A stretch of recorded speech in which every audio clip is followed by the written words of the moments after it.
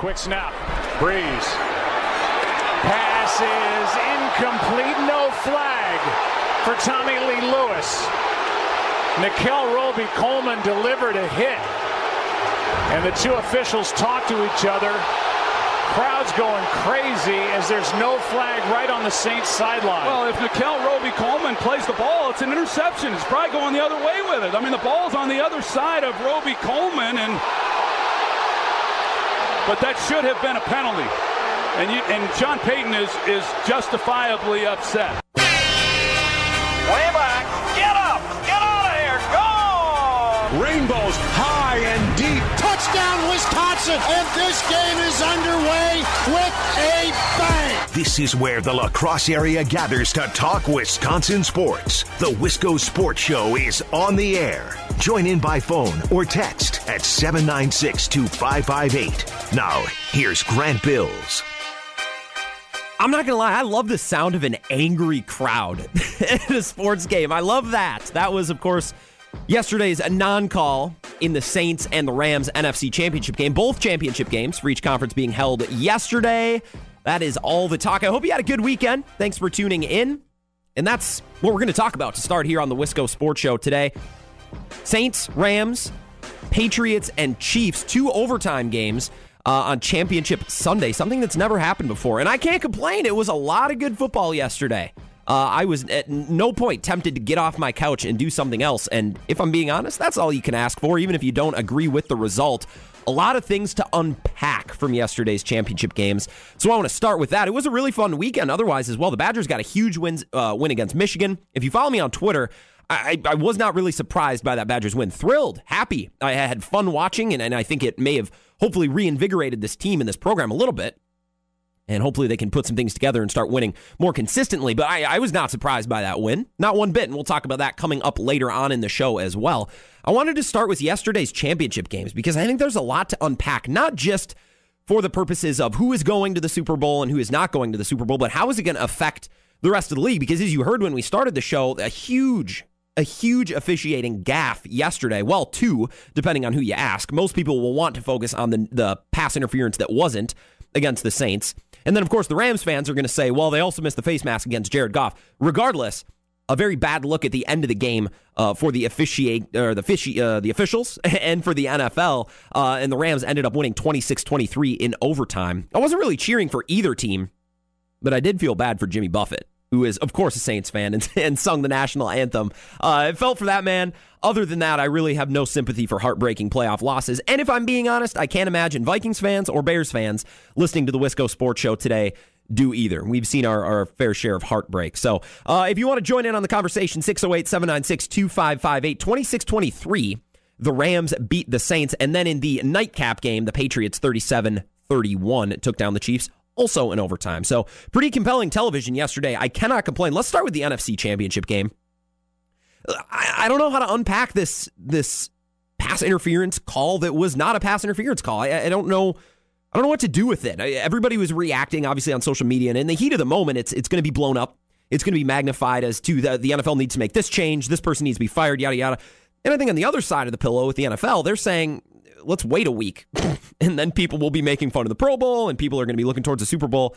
The NFL, I think, just like with every other quote-unquote crisis that comes across, more breaking news and more conversation is just going to take over in a week or two. But just looking at the narrative and the conversation yesterday, officiating this year was bad, and I don't really understand it. It wasn't just this game, and it wasn't just the Packers game. It wasn't just a handful. There were a lot of inconsistencies throughout the year in one form of rule enforcement or another. Yesterday, obviously, on the biggest stage on national TV, to go to the Super Bowl, if that call is made, the Saints get 1st and 10, so 3 guaranteed plays, assuming they don't turn the ball over, can essentially run out the clock and kick the field goal that they kicked anyways, and pretty much salt that game away. Now, you got to give credit to the Rams. And when I say give credit to the Rams, look, I'm not about playing that game. Well, the Rams made play. Well, of course they did, because they were given the opportunity by the refs. And we talked about that Minnesota-Green Bay game all season long. And, of course, the conversation is, well, the Vikings made the plays. Of course they did, because they were granted the opportunity.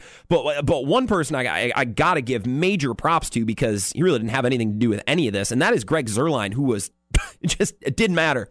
He was hitting, like a 57, 58-yard field goal to win. mean, he was unfazed. That was impressive. Other than that, I kind of put it all in the category of, well, yeah, Jared Goff made some big throws because he was given the opportunity. Right, the Rams defense made some plays because they were given that extra opportunity that maybe they shouldn't have had. The kicker I'll give credit to because he just came on and did his job. But Saints fall for the second year in an absolutely heartbreaking fashion, and I have zero sympathy for anyone other than Jimmy Buffett. And we were talking on Friday, if the Saints go to the Super Bowl, especially if they win, the Sean Payton, Drew Brees combo now all of a sudden looks a little bit better than the Mike McCarthy, Aaron Rodgers combo, and there's legacies on the line. And that game was huge legacy-wise for Drew Brees. Just like last year's Vikings mistake that led to a loss. Those are legacy games for Drew Brees. You don't get this far very often only to trip at the finish line, and that was a ding on Drew Brees' legacy, rather a missed opportunity to improve his legacy and climb the ladder of quarterbacks in the all-time ranks. That was my takeaway from that game. In the AFC, it was a little bit different. We talked on Friday. If Mahomes is able to get to the Super Bowl, I think it symbolizes a turning of the page of sorts, right? Out is Aaron Rodgers and Ben Roethlisberger and Tom Brady, and in are the likes of Andrew Luck and Patrick Mahomes and Carson Wentz. Well, that didn't happen. Tom Brady and the Patriots just keep doing their thing, and we'll talk more about that coming up in the show. But the worst thing, look, I know that refereeing call in the Saints or non-call was horrible. Yes, that was embarrassingly bad. The worst thing that I saw yesterday, and it was right at the beginning of the Chiefs-Patriots game, the worst thing I saw yesterday, was Andy Reid winning the coin toss and deciding to defer. Andy Reid, I have to give sarcastic credit to you. That was maybe the stupidest thing I've seen all NFL season. I've seen some dumb stuff this year. We've seen a lot of bad games, a lot of bad officiating, a lot of bad play calling, bad kicking. And I'm not trying to be mean. I'm not trying to be critical, but it was stupid. It was stupid. You have the best offense in the league. You have a quarterback who threw for 50 touchdowns and 5,000 yards, a historically great offense. You're at home, and your offense is 2-3 times better than your defense. You win the coin toss, and you choose to put your worst unit on the field after what you saw last week. Patriots started the game with an 8-minute drive to go up 7-0. As soon as they deferred, you're putting yourself behind the 8 ball immediately. Now, I know we're going to end up talking about the punt with Julian Edelman and the play around overtime and the overtime rules, and that's coming up here in a few minutes because I do want to get into that discussion. I think it's fascinating. But that whole game, and the decision to kick the ball to Tom Brady and Bill Belichick at home when your offense is exponentially better than your defense, it was asinine, and I cannot wrap my mind around it.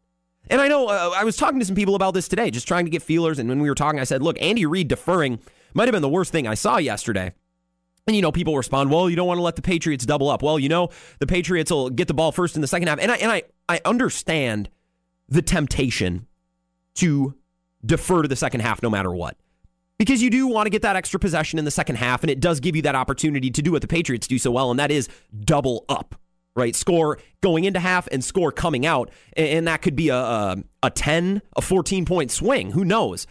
And I know it's the designer, it's the fancy, it's the flashy thing to defer, and that's what we've seen in the past couple of years. And 5 years ago, if you'd asked me about this, I would defer in every game.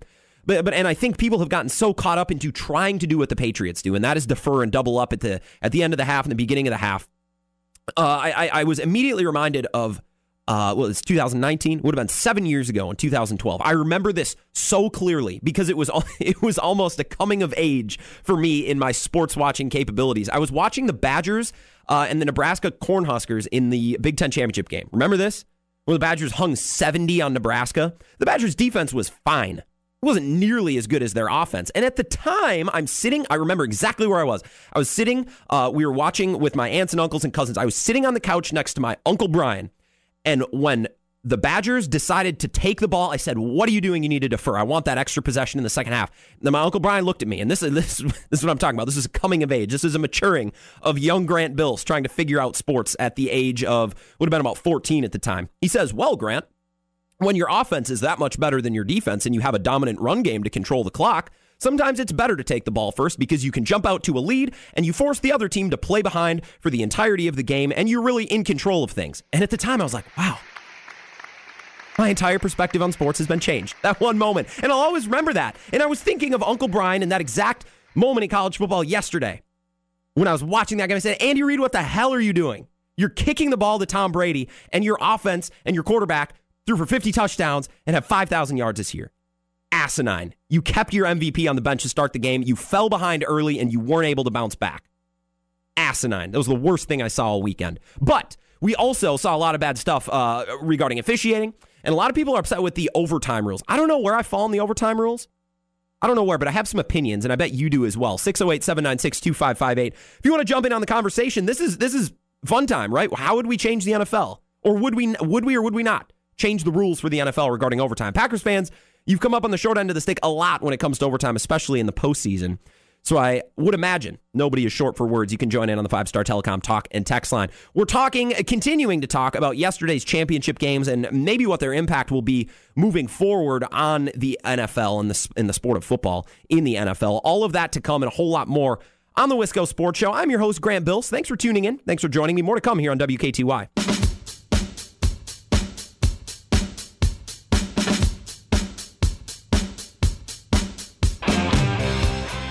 The Wisco Sports Show rolls on here on WKTY. I'm your host, Grant Bills. Thanks for tuning in, and a happy Martin Luther King Day to you as well. Maybe you had the day off, if that's the case. Hope you spent it getting some nice, needed rest and relaxation. Maybe you had to go to work, and you're driving home.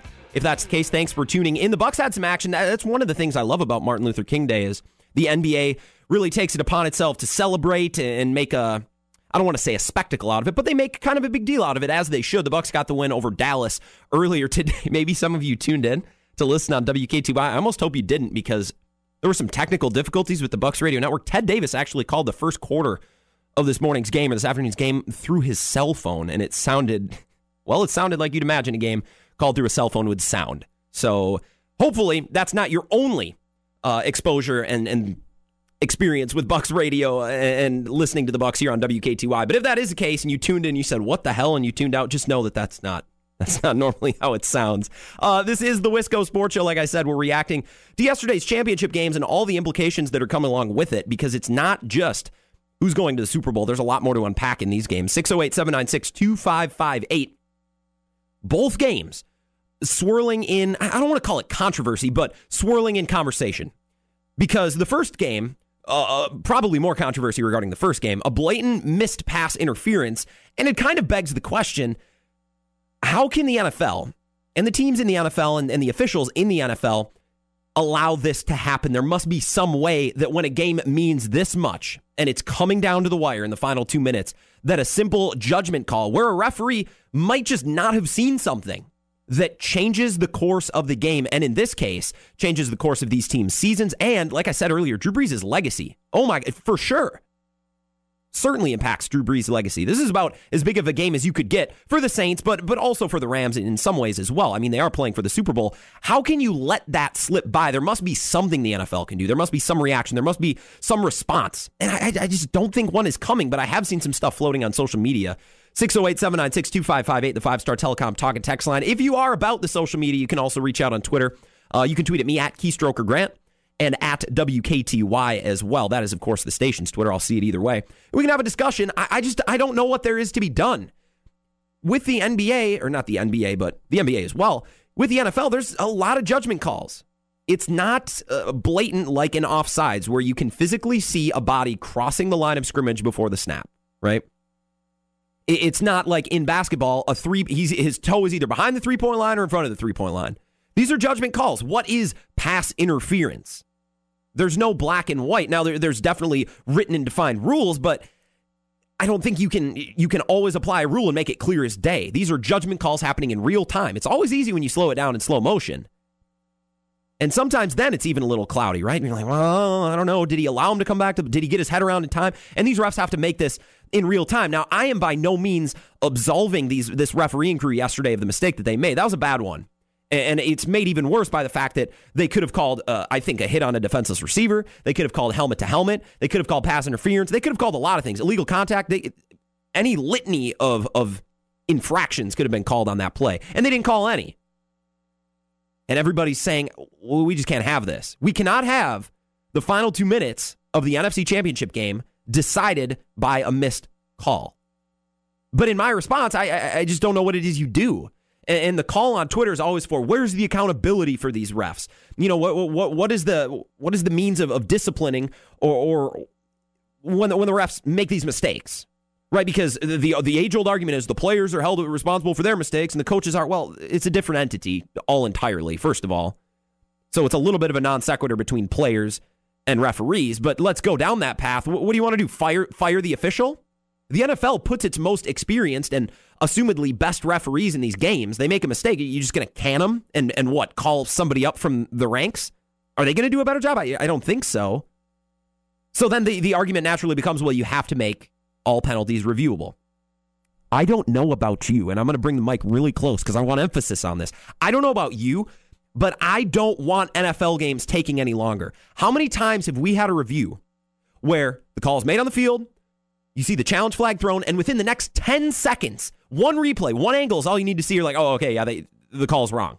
And you literally needed to spend 10 seconds to watch the replay. But instead, you hear the Fox music fire up, and we'll be right back. And we take a 2-minute break, and we come back, and the referee has to have this big pomp and circumstance about standing in midfield and saying, after further review, yeah, we could tell in 10 seconds. And that's why review is there, right, is to right the wrongs. There's challenge flags for a reason. There's instant replay for a reason. But most of the time, it takes a whole lot longer than it needs to. And we complain about that. We complain about all the stoppages of play and all the penalties that are already called. So how many more replays and how much more stoppage of play and how many more commercial breaks is that going to lead to? And then, of course, there's the argument of, well, everything inside 2 minutes can be reviewable.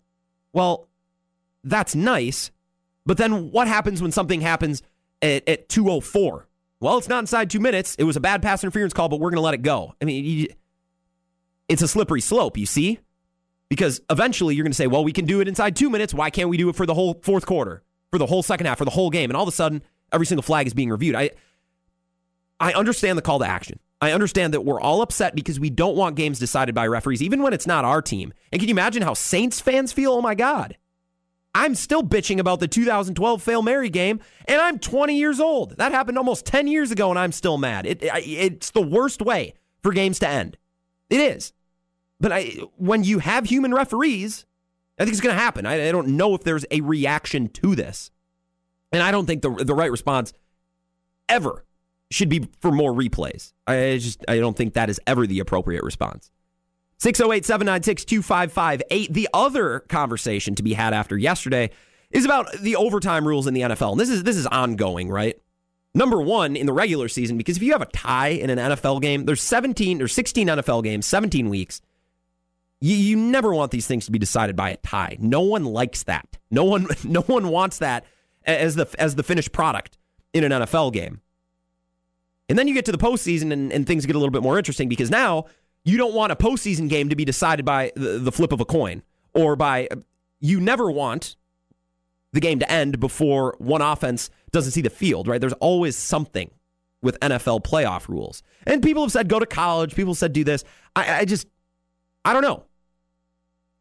I know I'm not supposed to be lost for words at this job, but I don't know what the solution is. And the conversation for those who support the current NFL rules is defense still matters. Get a stop. You want your offense to have a chance? Get a stop. I understand that. I do. But yesterday, basically what you're saying is, okay, the Patriots won the coin toss, score a touchdown, and you win. Chiefs, just get a stop. You want the ball, get a stop. And that's great. But why should they be the one forced to get a stop while the Patriots just simply have to go score? Is that fair? Is that balanced? Does overtime need to be fair? Does overtime need to be balanced?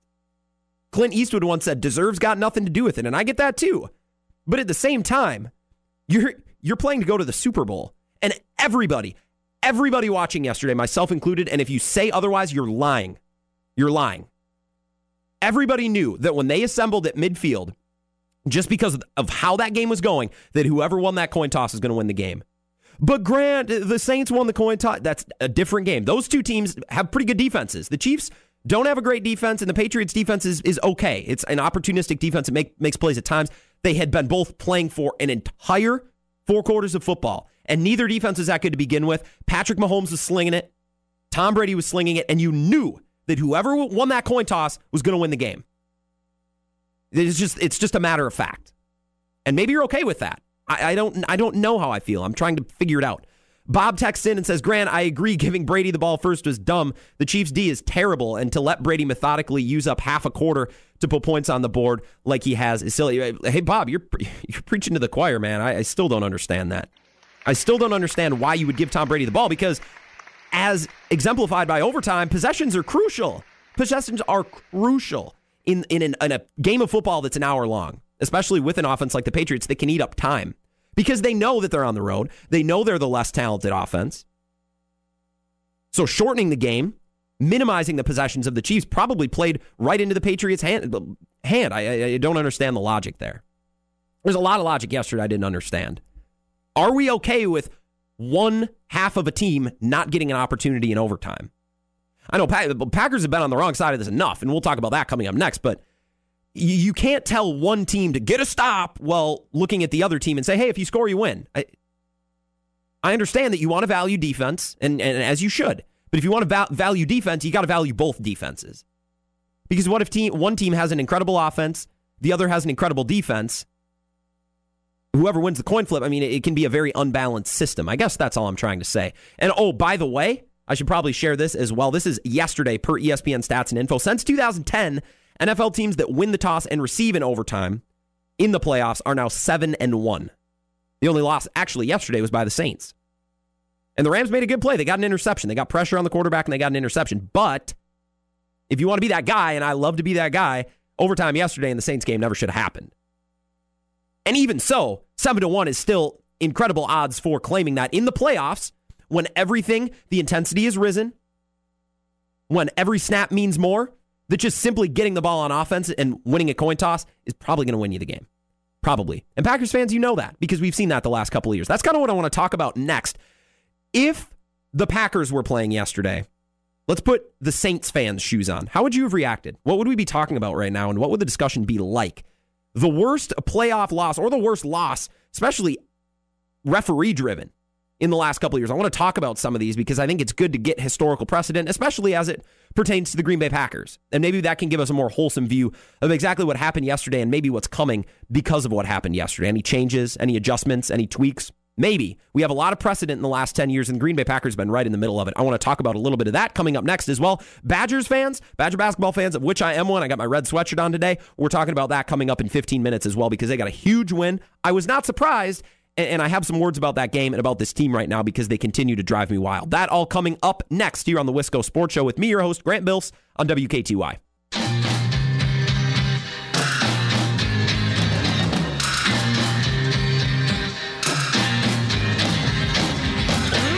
Wisco Sports Show here on WKTY, 96.7 FM, 580 AM. You can always stream as well, WKTYsports.com, and download our mobile app while you're at it as well. Lots of ways to listen.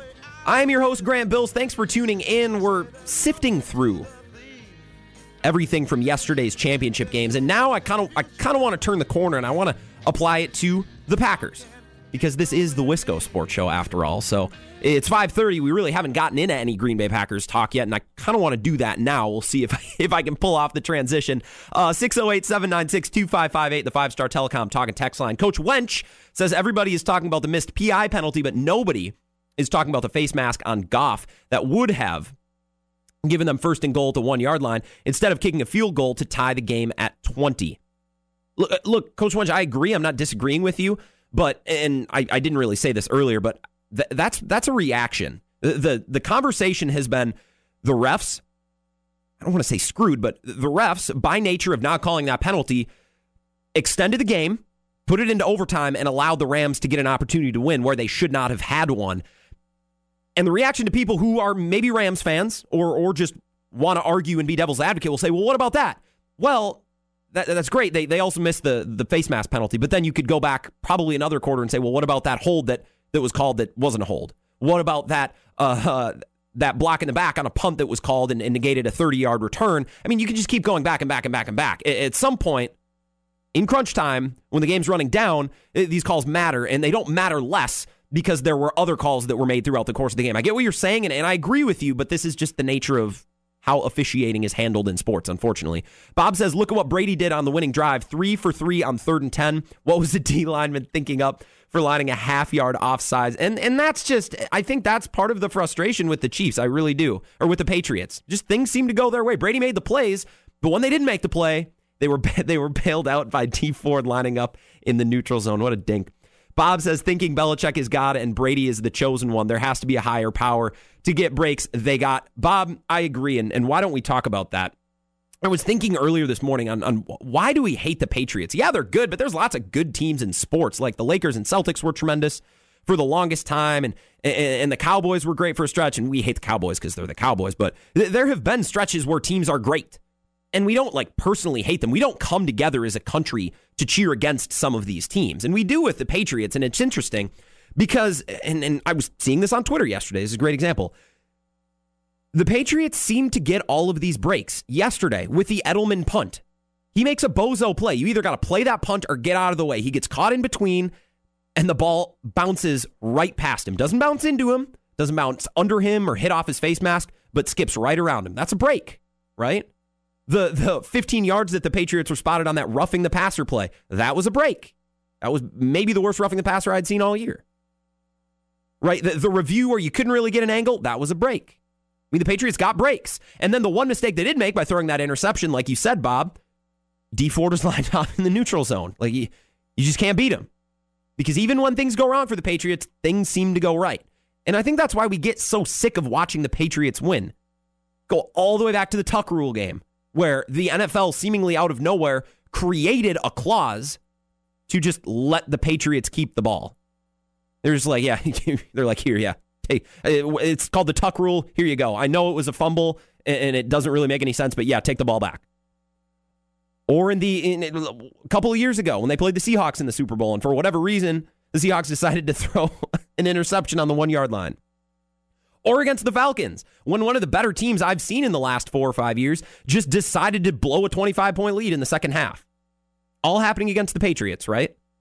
And I understand that because as Packer fans, and by extension, Vikings fans and Bears fans as well, you guys have all gone through struggles. Vikings fans have seen how many missed kicks and how many untimely interceptions like the one in 2008 by Brett Favre. If he just runs that ball, what is Paul Allen, the iconic call is, you can take a knee and try a 56-yard field goal, right? Brett Favre could have kneeled that ball down, and you kind of like your chances with Ryan Longwell as the clock expires. Instead, he throws the pick, and everything spirals out of control.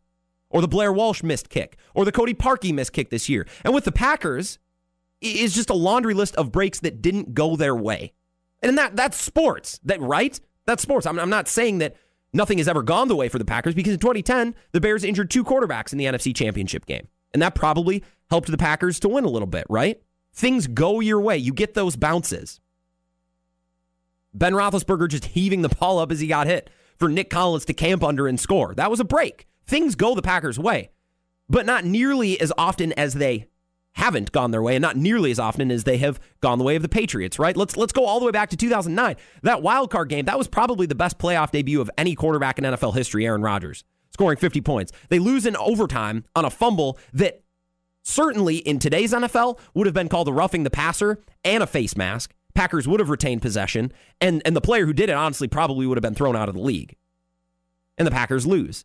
Now in 2010, they had some things go their way. They win the Super Bowl. But you fast forward to 2013, Rodgers ties it against the Niners, right, at home, and then Micah Hyde drops what would have been a game-sealing pick 6, right? 2014, the Packers literally did everything wrong in that game.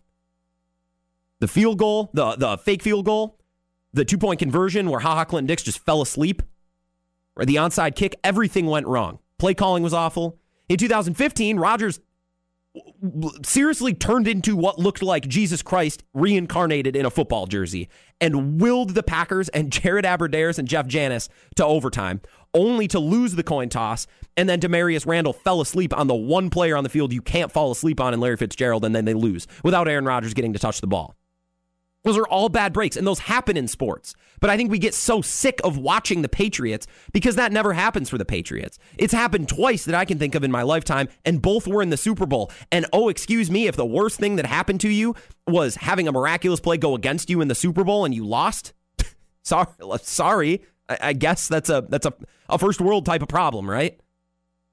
Because sports is supposed to feature these ups and downs and bad breaks and good breaks, and that's what makes the win so much sweeter. Well, Patriots don't really ever have to deal with that for some reason. I don't really understand. 608-796-2558. Toma Dan says, Grant, that was a makeup call. They missed a face mask and gave that pass interference call. Dan, I want to agree with you, and that's something that we say when we're watching games and we're trying to be funny around friends and family. You're trying to sound smart. Well, that was a makeup call. I don't know. You could certainly make that argument. I have a hard time believing at that point, in that bubble of that third down play, the ref said, he missed the Jared Goff face mask, so we better let this one slide. I just don't think that's how refereeing works in the real world. I know we love to say stuff like that, but I'm not sure. But definitely a good thought, definitely something to consider. Coach Wentz says, but that face mask puts the game on the one, scores a touchdown, and the whole scenario changes. I understand that, Coach, but there's a lot of things that could have changed over the course of the first 3.5 quarters, and they just didn't. And because one thing doesn't go right at the end, it doesn't mean we can suddenly go back step by step and dissect every play and say, well, if this would have happened, we'll drive ourselves crazy. We will absolutely drive ourselves crazy doing that. Bob says the Pats always put themselves in a situation to win. The Saints put themselves in that situation and didn't take advantage of it. 2 field goals to start the game without a touchdown. Bob, and that's what it all comes back to. The Patriots put themselves in the position to win every single game. But the Packers, and this is what I'm trying to say, Bob, the Packers were in position to win in 2013 and in 2014 and in 2015, and they just didn't get the breaks. The Patriots get the breaks. I'm not denying the greatness of Bill Belichick and the wonderful and sharp execution of Tom Brady in every single game. I'm not denying that. But it takes more than that to go to how many straight AFC championship games. It takes a lot of luck. It takes good breaks. And the Patriots are not short on any of those breaks. I'm not denying the greatness of anything that the Patriots have done. But the way that the NFL is designed is the exact antithesis of going to 8 straight AFC championship games. That's just not how it's supposed to work. But thank you for much needed perspective of all of you, because today the 5-Star Telecom Talk and Text line is the devil's advocate, which I need. You're sharpening my mind here on this Monday evening. 608-796-2558. That's why I think we hate the Patriots. It's not because they're great. I don't mind the Golden State Warriors.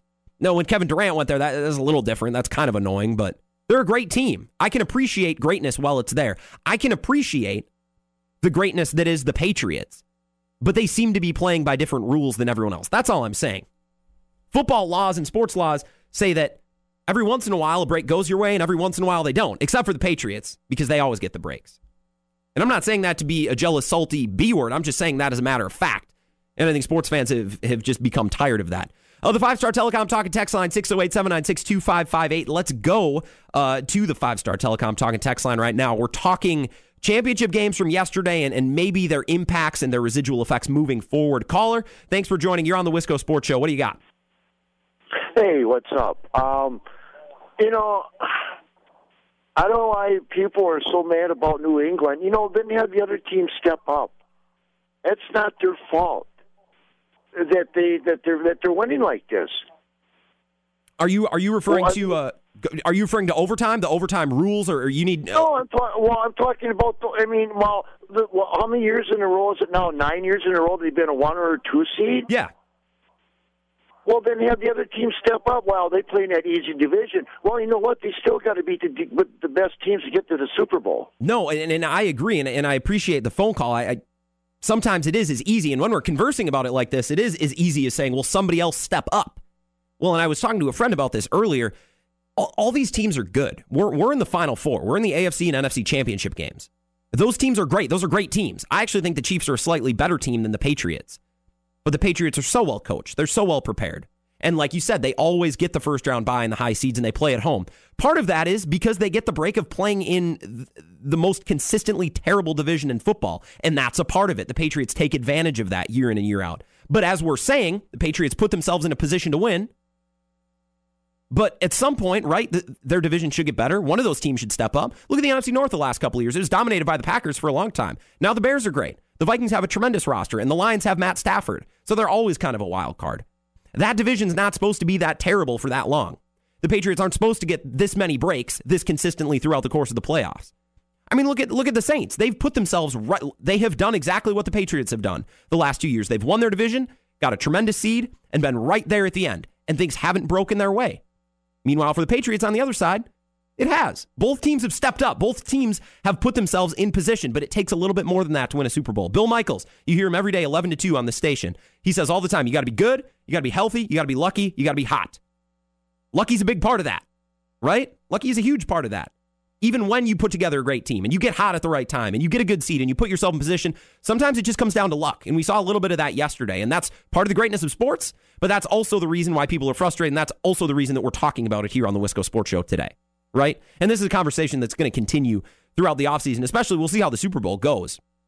But just imagine if the Super Bowl goes to overtime and then the team who wins the coin flip goes down and scores a touchdown and ends the game, and either Jared Goff or Tom Brady doesn't get to touch the ball. Ooh, boy, I'm grabbing a bucket of popcorn because it's going to be a long offseason for the NFL and talking about that, at least until the draft comes. Because like I said, NFL, everyone says they're in crisis right now. They're not. It's like, hey, next week we'll start talking about the Super Bowl and everyone will forget. But it is an interesting conversation to have nonetheless. As we wrap up the Wisco Sports Show, coming up here, we got to take a quick break. But I want to talk about the Badgers. I got my Badgers sweatshirt on today because as interesting and as captivating as both championship games were the first time they both went to overtime, the Badgers took care of business on Saturday, and I do mean took care of business because I didn't expect, but I was not surprised the Badgers won that game at all. And I think Michigan is a tremendous team, and John Beilein is a tremendous coach. But as I'm going to tell you, and as we're going to talk about coming up, that was just a Badger type of game to win, wasn't it? And part of that is why the Badgers are fun, but part of it is also why they're really frustrating this year. And I want to kind of continue that Badgers conversation coming up next as they knock off undefeated 2-ranked Michigan, almost like they did when Ben Brust hit that half-court buzzer beater. It was a very similar situation, and that's why I wasn't surprised at all. We'll talk about that coming up as we wrap up the Wisco Sports Show coming up next here on WKTY.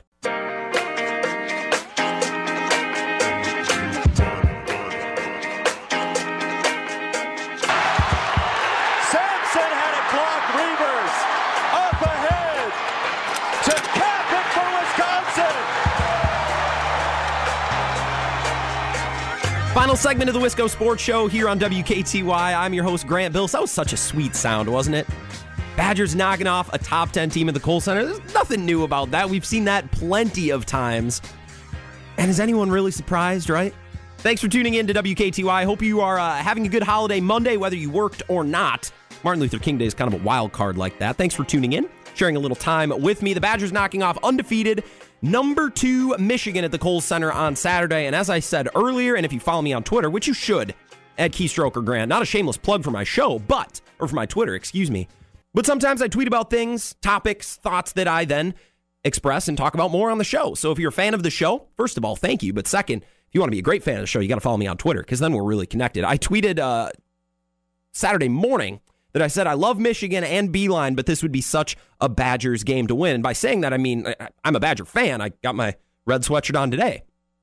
But Michigan is a damn good team, and John Beilein is a damn good coach. I think John Beilein might be the most underrated. He might be, if I could have any coach in the country, I'm taking John Beilein. I know he doesn't have the flash and recruiting of Izzo and Calipari and Krzyzewski, but in game, dude's a wizard. He just wins games. He's a great coach. And still, all of that aside, I just had a feeling that the Badgers were going to win because this is just such a Badgers thing to do, to lose to Maryland, to lose to Minnesota, and then turn around and beat Michigan. And to be honest, between you and me, Badgers didn't look that great on Saturday, and they were still able to pull it off. It was an impressive showing, not because they looked impressive, but because they were still able to win, if I'm being honest. 64-54 was the final score, handing Michigan their first loss. I would imagine they'll drop a little bit in the rankings, but not a whole lot. I have a lot of respect, and I think this Michigan team is going to be right in the mix at the end of the year. But the Badgers just got things done, and what's fascinating is you look at the box score, you look at the percentages and everything, and the Badgers, I don't think they even played their best game of the year. I just don't think they did, and they were still able to win. The discrepancy with free throws is something we've been talking about. It wasn't that big, but it was still of mention. Michigan was 5 of 11. The Badgers were 7 of 9, and a couple of those, 4 of those at least that I can count off the top of my head were at the end of the game. One because they intentionally fouled Ethan Happ away from the bucket, which John Beilein, as much as I love him, showed a little wrinkle there, showed a little crack in being one of my favorite coaches in the country because he didn't even know what the rule was in terms of an intentional foul. And then he got mad, right? He made a scene. I thought he was almost going to get teed up. Some players were holding him back. An intentional foul. You can't foul a player away from the ball, especially that far away from the ball. And I don't really get what the controversy was there. Like, let me know. Was Ethan Happ like holding an invisible basketball that I wasn't able to see? So that was the right call, and that forced 2 extra free throws, and then the 2 on Demetric Trice before that. So leading up until the last minute of the game, the Badgers had only taken what would have been 9 free throws. They would have taken 5. I mean, that's nothing. They're not getting to the line as much as their opponents, and they missed a ton of shots early that were right. They missed a bunch of bunnies. They just didn't have the touch at the rim. A lot of shots didn't fall. Badgers didn't look that good, and they still beat one of the best teams in the country, albeit at home, by 10 points. This Badgers team is good. None of these games that we've talked about so far, I've gotten mad about the Badgers on the show. I've been happy like I am today because they beat Michigan. No, this doesn't change anything. This Badgers team is exactly who I thought they were after a handful of games at the beginning of the year. Ethan Happ is one of the best damn college basketball players in the country right now. I'm not talking NBA prospects. That's different. But in terms of a pure college basketball player, he's one of the best. And he's one of the best that I've seen at Wisconsin outside of maybe those Final Four teams in the last 15 years. I mean, he's tremendous. He is excellent. And outside of that, you don't need a whole lot. That's just how college basketball works. Demetric Trice is better than average. And Brad Davison, especially when you talk about the intangibles, is better than average. And that's what they need to just be in the top third of the Big Ten, which ultimately is pretty much going to put you in the tournament at the end of the year. And you're going to win some games. You're going to have a shot at contending for the top of the Big Ten. That's all you need. This team is good. Brevin Pritzel has been great. Khalil Iverson has been awful, which, by the way, Badgers fans here in La Crosse, isn't the worst thing in the world because Kobe King looked really good on Saturday, and I think more playing time is going to be on the way for him. I bet he starts to start over Khalil Iverson if it continues to trend the way that it did, because they were not willing to double off of Kobe King onto Ethan Happ, and that's something that teams will do over and over against Khalil Iverson. So if Kobe King on the floor is going to make life easier for Ethan Happ, that makes him a better team, and Kobe King's going to start pretty soon because Khalil Iverson hasn't done a whole lot of anything. Let me see, how many points exactly did Kobe King have? He had 6 points. He played 31 minutes, which is as many as Reavers, as many as Happ. Happ played 33. Davison played 36. Trice played 34. Those are starter minutes. He's just doing it in a bench capacity. Charlie Thomas, for example, the rest of the bench played 1 minute. Ford played 15, and Pritzel played 10. Kobe King with 2 or 3 times as much minutes as the rest of the bench. He's going to be starting pretty soon. Ethan Happ with another just stellar performance, 26 points, 10 rebounds, 7 assists, couple of steals, no blocks. I guess he was lacking in that department. He's one of the best players I've seen in the last 10 years to play for the Badgers. Badgers are a great team. They didn't even have to play their best game. They had some fumbled balls. They weren't great on cleaning up the defensive glass in the final 2 minutes of the game, and they were still able to steal that one at home. This is a good team. And if they can just put it together free throw wise, and I'm not talking about making your free throws, but getting to the free throw line as much or close to as much as the opposition and cleaning up the glass and not giving away those second chance possessions, this Badger team is really damn good. And I know I've been hard on them. I know I've yelled and I bitched and I've moaned about how they don't hit free throws and they don't do this and they don't. All those things aside, this team is really good. They should have won that game. The way that Michigan played on Saturday, coming down to the wire at the end, the Badgers should have won that game, and they still didn't play that great. It's just the way this Badger team works, and it's frustrating. I don't know what to say, but if there's one takeaway from Saturday, outside of course, the Badgers knocking off a top 5 opponent at home, a top 2 opponent, handing them their first loss, more playing time is in the works for Kobe King. I know he played 31 minutes, but I don't know why you would play Khalil Iverson. He basically started for Khalil Iverson, who only played 9 minutes, because he has no utility on the floor. Teams are willing to double off of Khalil Iverson to help on Ethan Happ. Michigan was not willing to do that off Kobe King. And between you and me, and maybe it's my La Crosse bias, but I watch Kobe King, he looks a little bit different. He looks kind of like a killer. Just the way that he handles the ball and shoots his step-back jumper and maneuvers his way around the court, he just looks different. There's a little bit of an edge to him, and I saw that in high school when I watched him play, and this is the first time we're about to see a little bit more of it, I think, in the next couple of weeks. I'm not going to say he's going to start next game over Khalil Iverson. He should, but he should be starting sooner rather than later, unless Khalil Iverson all of a sudden develops into the player that we all thought he was going to be 3 years ago, which isn't going to happen. So Kobe King better be starting pretty soon. That's all I have to say. Speaking of Kobe King's alma mater, Central, we're going to have Central North tomorrow night. Assuming that game is played, we're going to get a lot of snow. So that game could very well be canceled. If that's the case, make sure you're keeping up to date on our website, on our events calendar, and on our Facebook page, and on our Twitter account at WK2I as well, because we will get that news out as soon as possible if that game gets canceled, because that's a big matchup tomorrow night. My old conference, the Big Rivers, coming down, and let's show them what the Mississippi Valley is about, because the Big Rivers doesn't have anything on the MVC when it comes to basketball. So I'm excited. More Badgers talk tomorrow, more NFL talk tomorrow. Anything that's coming down the wire, we'll be covering it here on the Wisco Sports Show. Same time, same place. I'll talk to you then.